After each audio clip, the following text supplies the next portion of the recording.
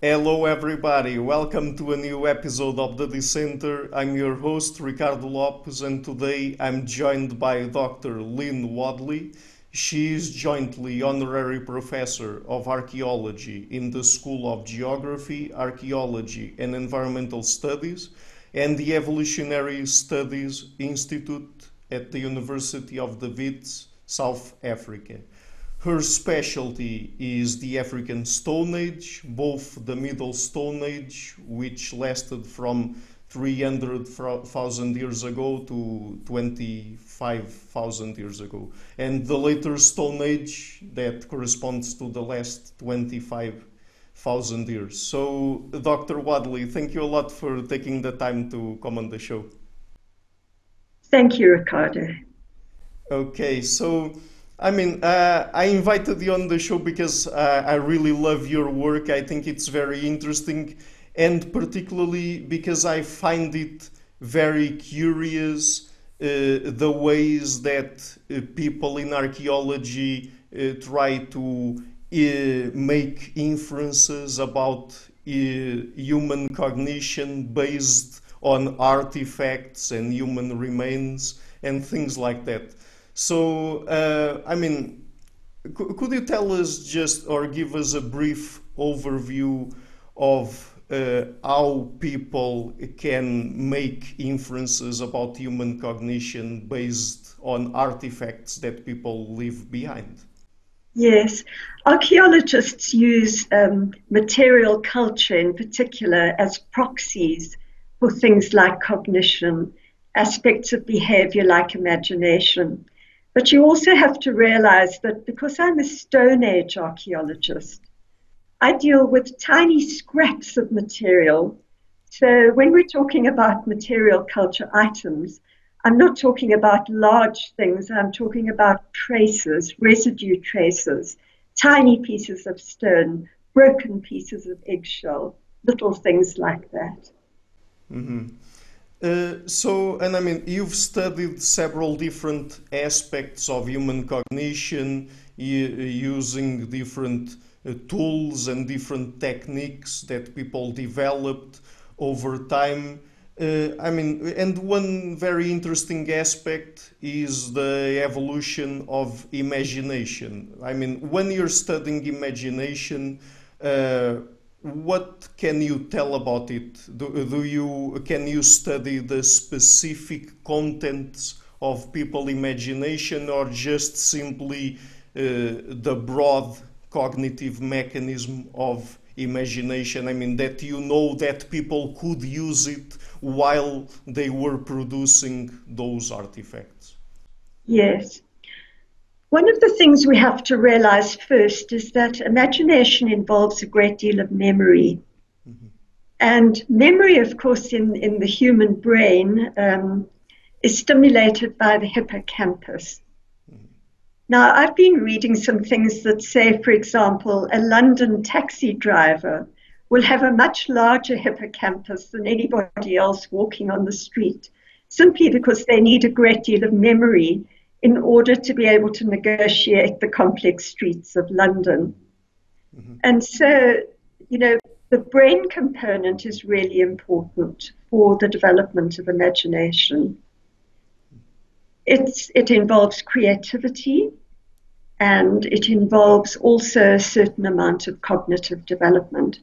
One of the things that is quite controversial is that at Macapam, 3 million years ago, associated with Australopithecines, the archaeologists found a little pebble out of jasper, an entirely geological find, but it had geological markings on it that were reminiscent of a human face. And people have been wondering ever since, is it possible that even Australopithecines had the imagination to think, this rock looks like I can't say human because they weren't really truly human possible, probably entire chance that was the case. But by 300,000 years ago, in Israel, the Berikat ram slab had been slightly modified. And this looks like a human figure. But again, we don't know whether this is entirely by accident or whether the hominins of the time were able to visualize and imagine in a geological form something that was a human form as well. So it's quite complicated. But I think once we get to more recent times in archaeology, we can be more certain that imagination was definitely at play. And I'm thinking here of objects like the Lion Man from Germany, dated 32,000 years ago, or the painted slab from Apollo 11, which is a half feline, half human painting on a slab of rock. Now, those are fantasy creatures, half human, half animal. We call them therianthropes. Mm-hmm. They can only be developed in the human imagination. They are fantasy objects. So there's no other interpretation for that, but it's relatively recent. Mm-hmm. So this activity of trying to understand the cognitive tools that people had to have set in place for them to create certain types of artifacts and what they were doing while they were creating them, it always involves at least a little bit of speculation, right? Because, I mean, we always have to try to interpret what people did there, particularly when it comes to artistic behavior, artistic artifacts. And I mean, we have to be careful about not transposing our own culture to back into that time and forcing an interpretation on what people were doing. Correct? Yes. You're absolutely right, Ricardo. And archaeologists use the word probably or possibly quite often as a result of that. But there are some objects, there are some activities that cannot be performed without particular types of cognitive ability. And I'm thinking of things like analogical reasoning. There's some activities that you simply cannot perform without that. And one of the things that I've been interested in is heat treatment. Heat treatment of rocks, because certain types of siliceous rocks, fine-grained rocks, can have their napping ability, their ability to make stone tools from them, improved by heating them to a fairly low temperature. So rocks that geologically were heated to high temperatures in nature cannot be used for that. Right. When I've done experimental work on heat treating, I've found that the best way of doing this is to put the rocks a little bit under the ground, under sand, and then light a fire on top of them. Because there's a very consistent, slow heat that forms underground. Whereas in the presence of oxygen in a fire that's above ground, there are things that you cannot control, like wind speed factor, and so on. And rocks tend to fail when they're heated like that. But once you bury the rocks underground, you can't see them anymore. And so you then have to use analogical reasoning by feeling the temperature of the fire to know what temperature is being formed underground. So that is a perfect example of how technology and analogical reasoning combine. Mm-hmm. So you referred there to analogical reasoning, and there's certainly other aspects of human cognition that people also have to create or use those processes, like, for example, the ability to plan into the future, problem solving, sometimes multitasking, and those are the sorts of cognitive abilities that you've also studied through different sorts of human artifacts, correct? Yes, and response inhibition also, which is terribly important, because if one takes a simple hunting technology like setting a trap, what you're doing is setting something that is going to involve action that is out of sight of you, but not out of mind, which is really important. And only humans can do that. Animals will hunt directly, but not indirectly.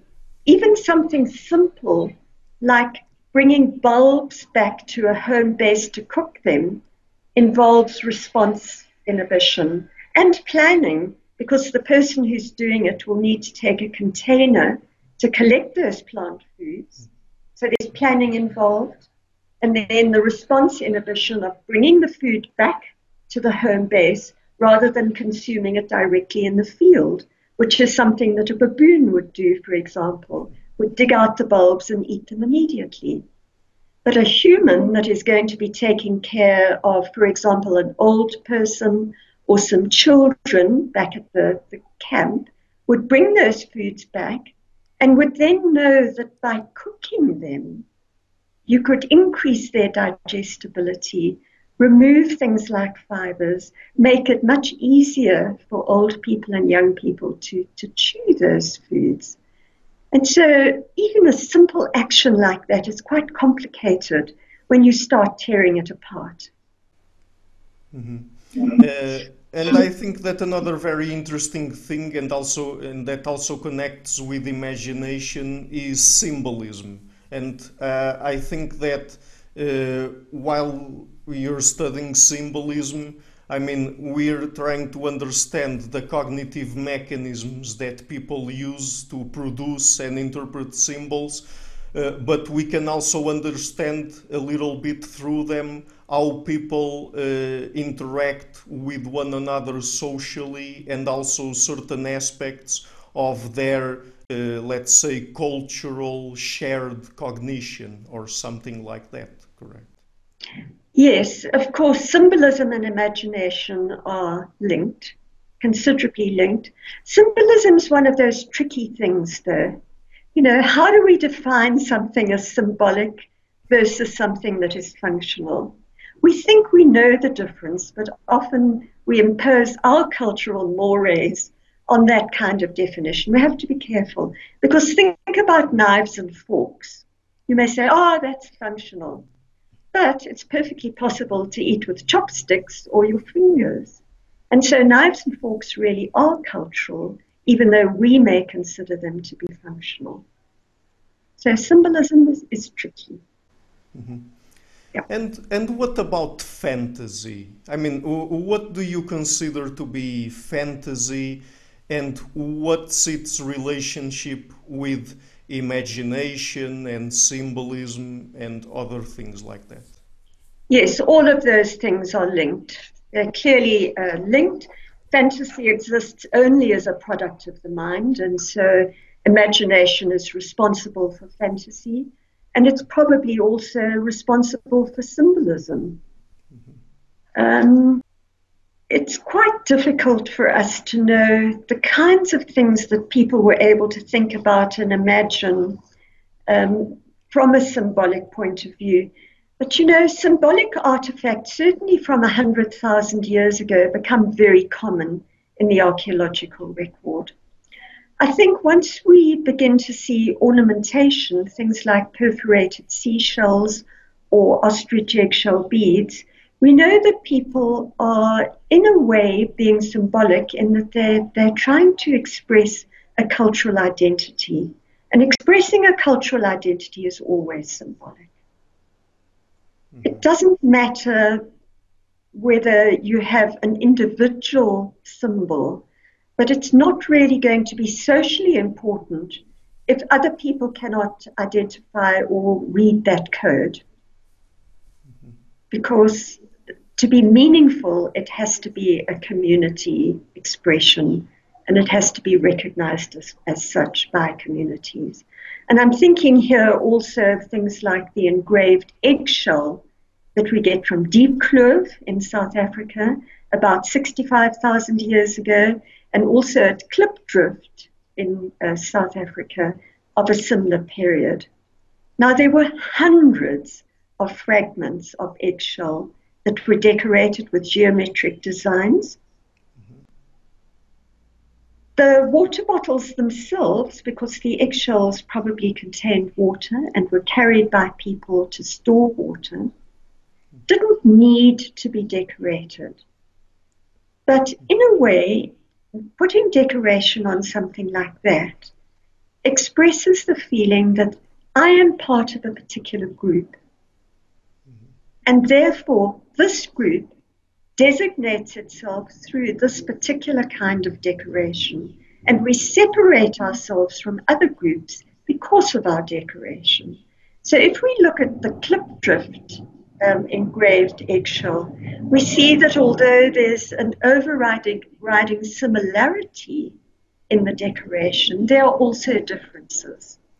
And people in the past would have recognized that. It's the same kind of thing with the perforated seashells. Marion van Haren has done some experimentation to replicate the Blomboth seashells, the perforated ones. And she finds that during different periods, these shell beads were strung in different ways. Now, this suggests that there was specific patterning that is diachronically related. So people had different ways of stringing them onto their clothing, their skin bags, or onto necklaces or bracelets, or whatever it was they were decorating with that.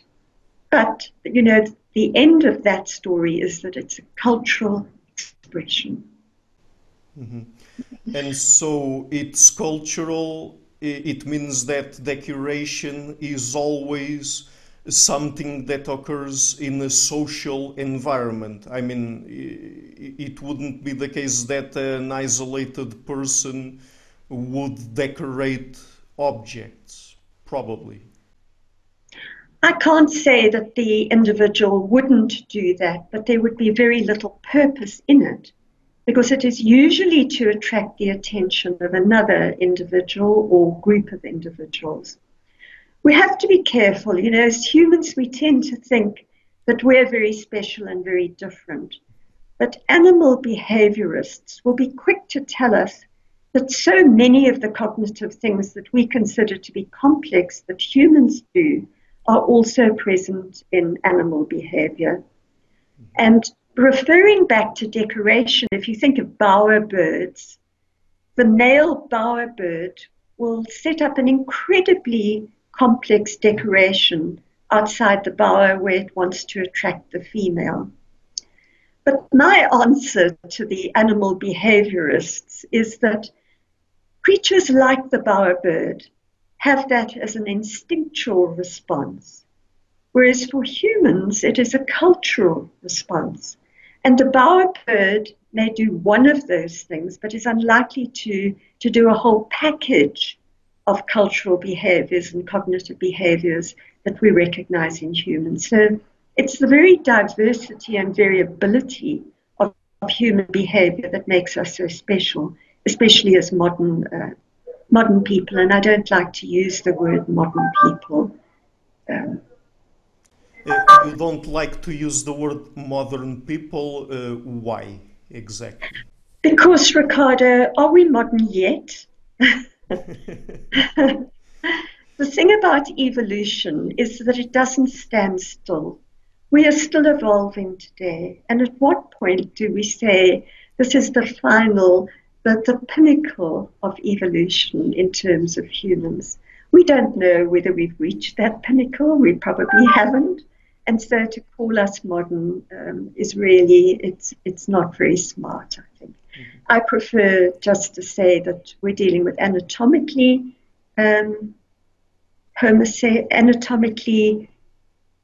modern, in that sense, Homo sapiens. But let's just call us Homo sapiens and acknowledge that we're still evolving.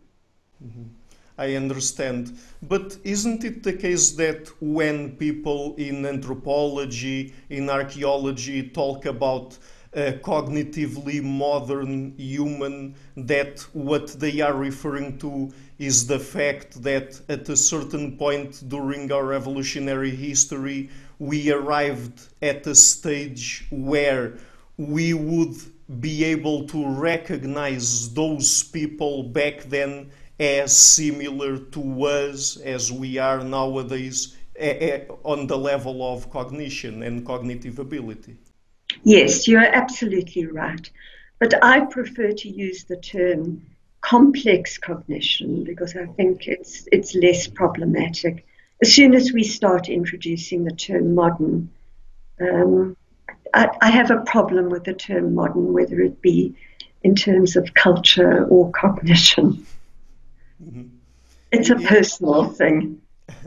Yes, I was just thinking that maybe people use the word modern to signify that maybe they are referring to humans or humans at a certain stage of evolutionary development that are equal to us, and so they use the word modern to say that, okay, from that point on, those people are like us. I mean, I'm not sure.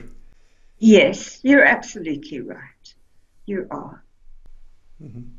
Okay, so there's another thing in your work, a very interesting concept that has to do with the reflexivity, sorry, between technology, cognition, and imagination. So could you tell us about that?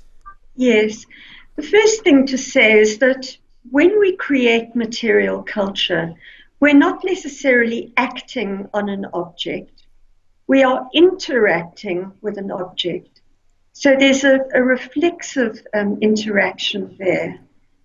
We are acting on the object, but the object acts on us as well. And what I mean by that is that any form of technology or action is not static. When we're doing anything, whether it be a crossword puzzle or napping a stone tool, it is stimulating our brain.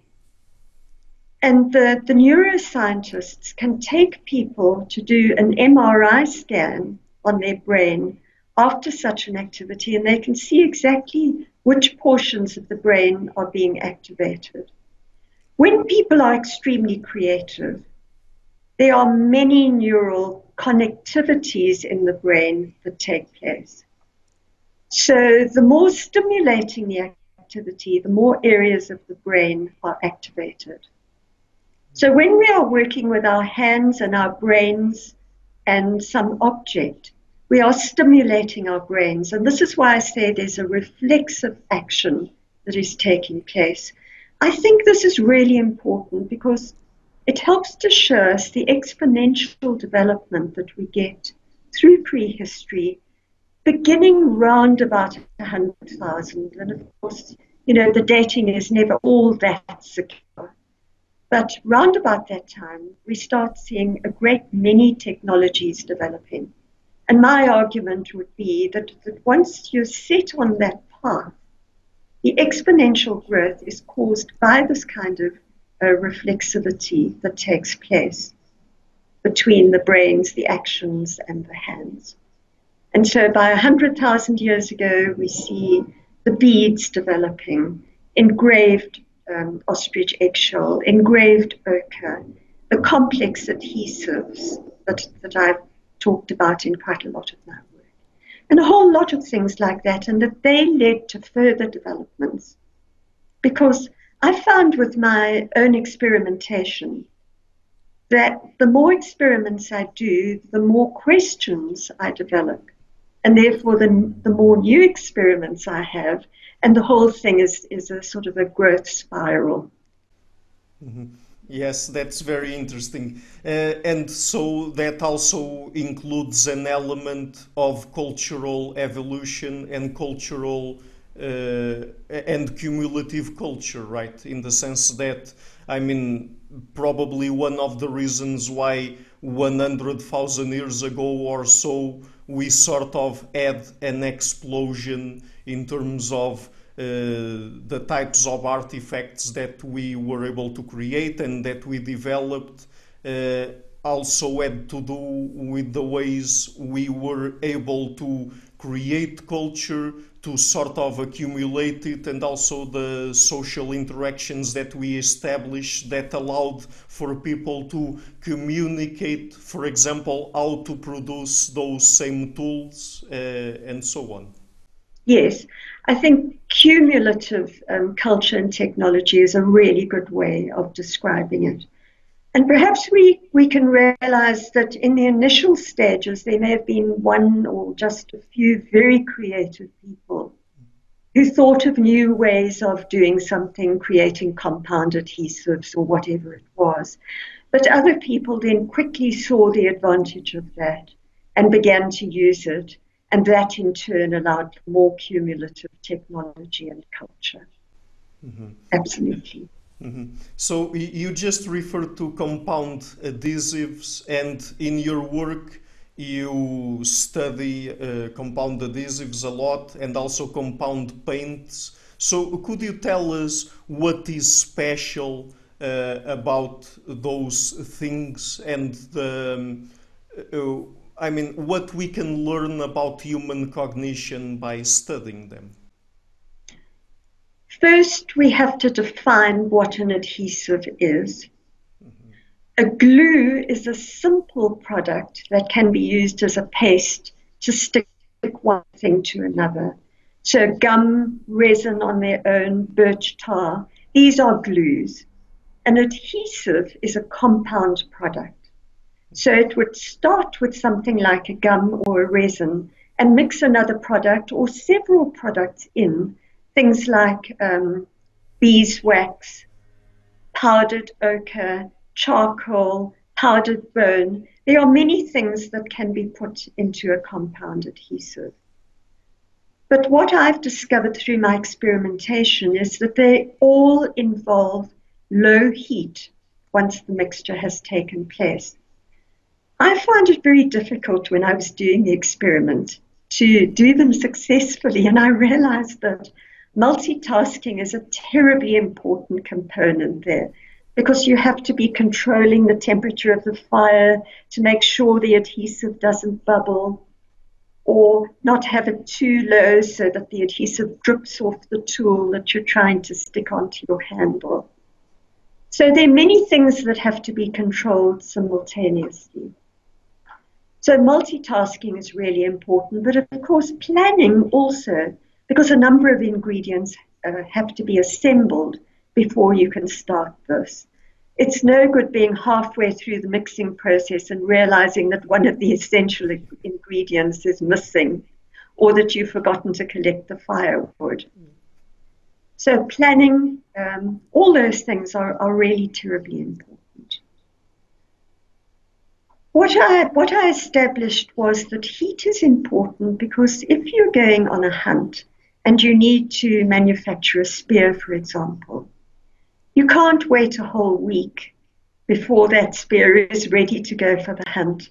And when I tried to mix my compound adhesives and let them dry naturally, they took 6 days before they would set hard enough for the tool to be used. And so the heat is an important part. So we also need to know that the people at the time of making such things would have had control of fire. In other words, they were able to reproduce fire.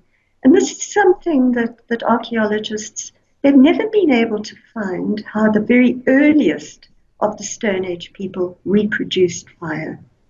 We know that they could collect it, that they could perhaps curate it for some time, but how and when they learned to reproduce it still escapes us. So that's the compound adhesive story.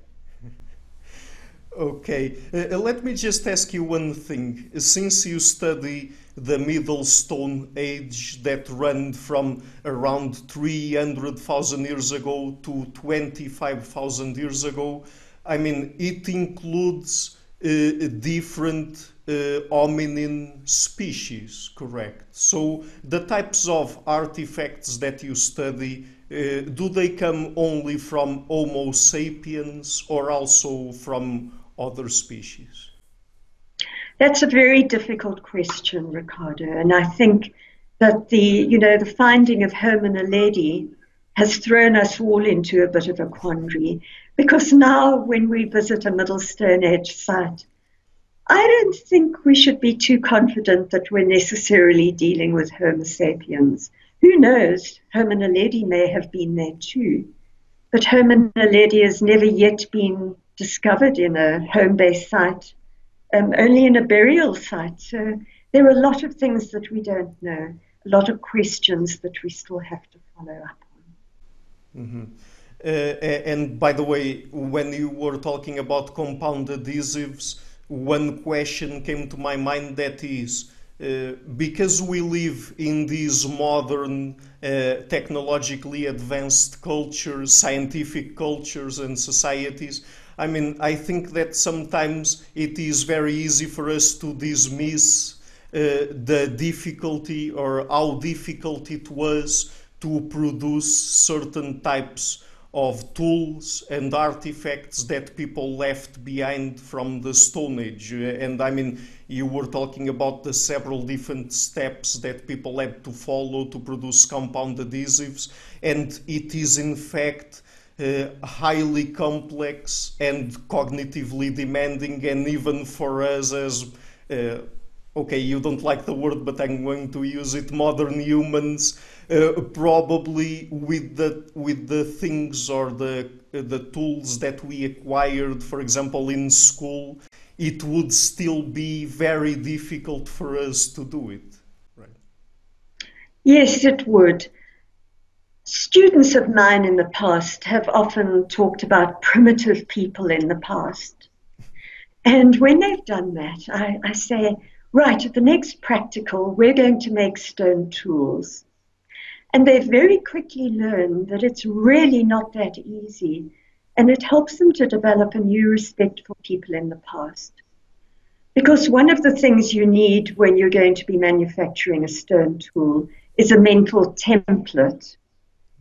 It's not simply a question of bashing one rock against another and then producing a stone tool. You need to have in your mind a pretty good idea of the kind of product that you're seeking in its completion. And so things are generally much more difficult than we give it credit for in our modern times. So those people in the past were really skilled technicians. We have to respect them for that. Right. And also because to create those types of materials, many times they had to collect ingredients from many different sources. Right. Yes, and they seem to have a really good idea of the quality of the ingredients that they collected. Because sometimes when I've collected ingredients for my experiments, I realize that I didn't have the knowledge, the sort of folk chemistry that they did. And when we subject some of the items that they use to chemical tests, we find that often they use the best quality. And intuitively, they seem to have a knowledge of what the best quality ingredients were. So once again, we have to respect them for that. Mm-hmm. Of course. So at the very beginning of our conversation, I think, or when we were talking about modern human cognition, you refer to the fact that you don't like to use the word modern because, in a sense, we are still evolving and we are not the last step in evolution, let's say. So are you also interested in studying modern or contemporary technology, and I mean the sort of cognitive tools that we have at our disposal to create them, and also maybe how certain types of technology might have an effect in the evolution of our cognition? Yes. What I'm really interested in is archaeological science, and archaeological science has developed also exponentially in the last few years. And I like to make use of all those tools for interpreting the material culture and other things that I have to deal with. And so we have a wide range of things available to us these days. Things like FTIR and scanning electron microscopy, a whole range of tools that enable our interpretation to be scientifically evidence-based. And I think that's important because it's much easier perhaps to dream up a theoretical interpretation for something, but getting the evidence base for that is more difficult. But these days we have the modern technology to enable us as archaeologists to do some of that. So I'm really interested in applying archaeological science, but to come back to sort of less esoteric things, if you think about the sort of technology that we use all the time, the sort of technology that you and I are using at the moment, things like Facebook or, other social media, I think that those have developed much more quickly than the social ability to cope with them. And I find that quite interesting too, because we can perhaps use that as a psychological point of study in the future. We have all these technologies, but we haven't yet developed really good etiquette to deal with them. And I think we all see examples of that every day in our own lives. But if we look back in the past, does that mean that technological development preceded social or cultural development? Probably not, because I think the social need was always there first, and people then developed the technology that suited their social need. So it's all a bit tricky, but something we can study in the future. So you think that it's possible that there are certain types of technology that we have created and have at our disposal nowadays that might be getting ahead of the ways we have organized our societies, and that we are not well prepared to establish proper social relations through those types of technology? Yes, what I'm saying is that our technological development seems to have overtaken our social maturity. Yeah. Mm-hmm. Right. And do you think that by being exposed to these new types of technology, also because they allow for new types of interaction, that they might play a role in how our cognition will evolve in the future? Or Yes, I have no doubt that the greater our technological ability, the more our brains will develop. And if we don't destroy ourselves before we allow that to happen, we should become much brainier in the future. Mhm.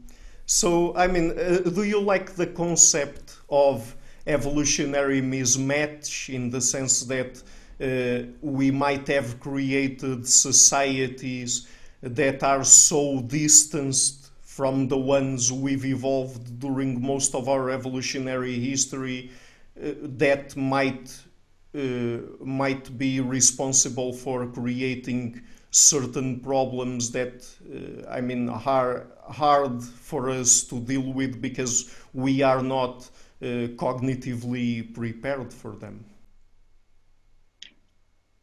Yes, you may be right there, but perhaps it's not the cognitive unpreparedness that is the real problem. It may be the emotional and the social unpreparedness. But the wonderful thing about humans is that we're adaptable. We wouldn't be, the top of the heap at the moment if that wasn't the case. And so I'm sure that ultimately we'll get around those problems. I'm a confident person and I'm optimistic. So I think humans will prevail. Mhm. Okay, so let me just ask you perhaps one last question. Since you've been studying humans from the past and cultures from the past,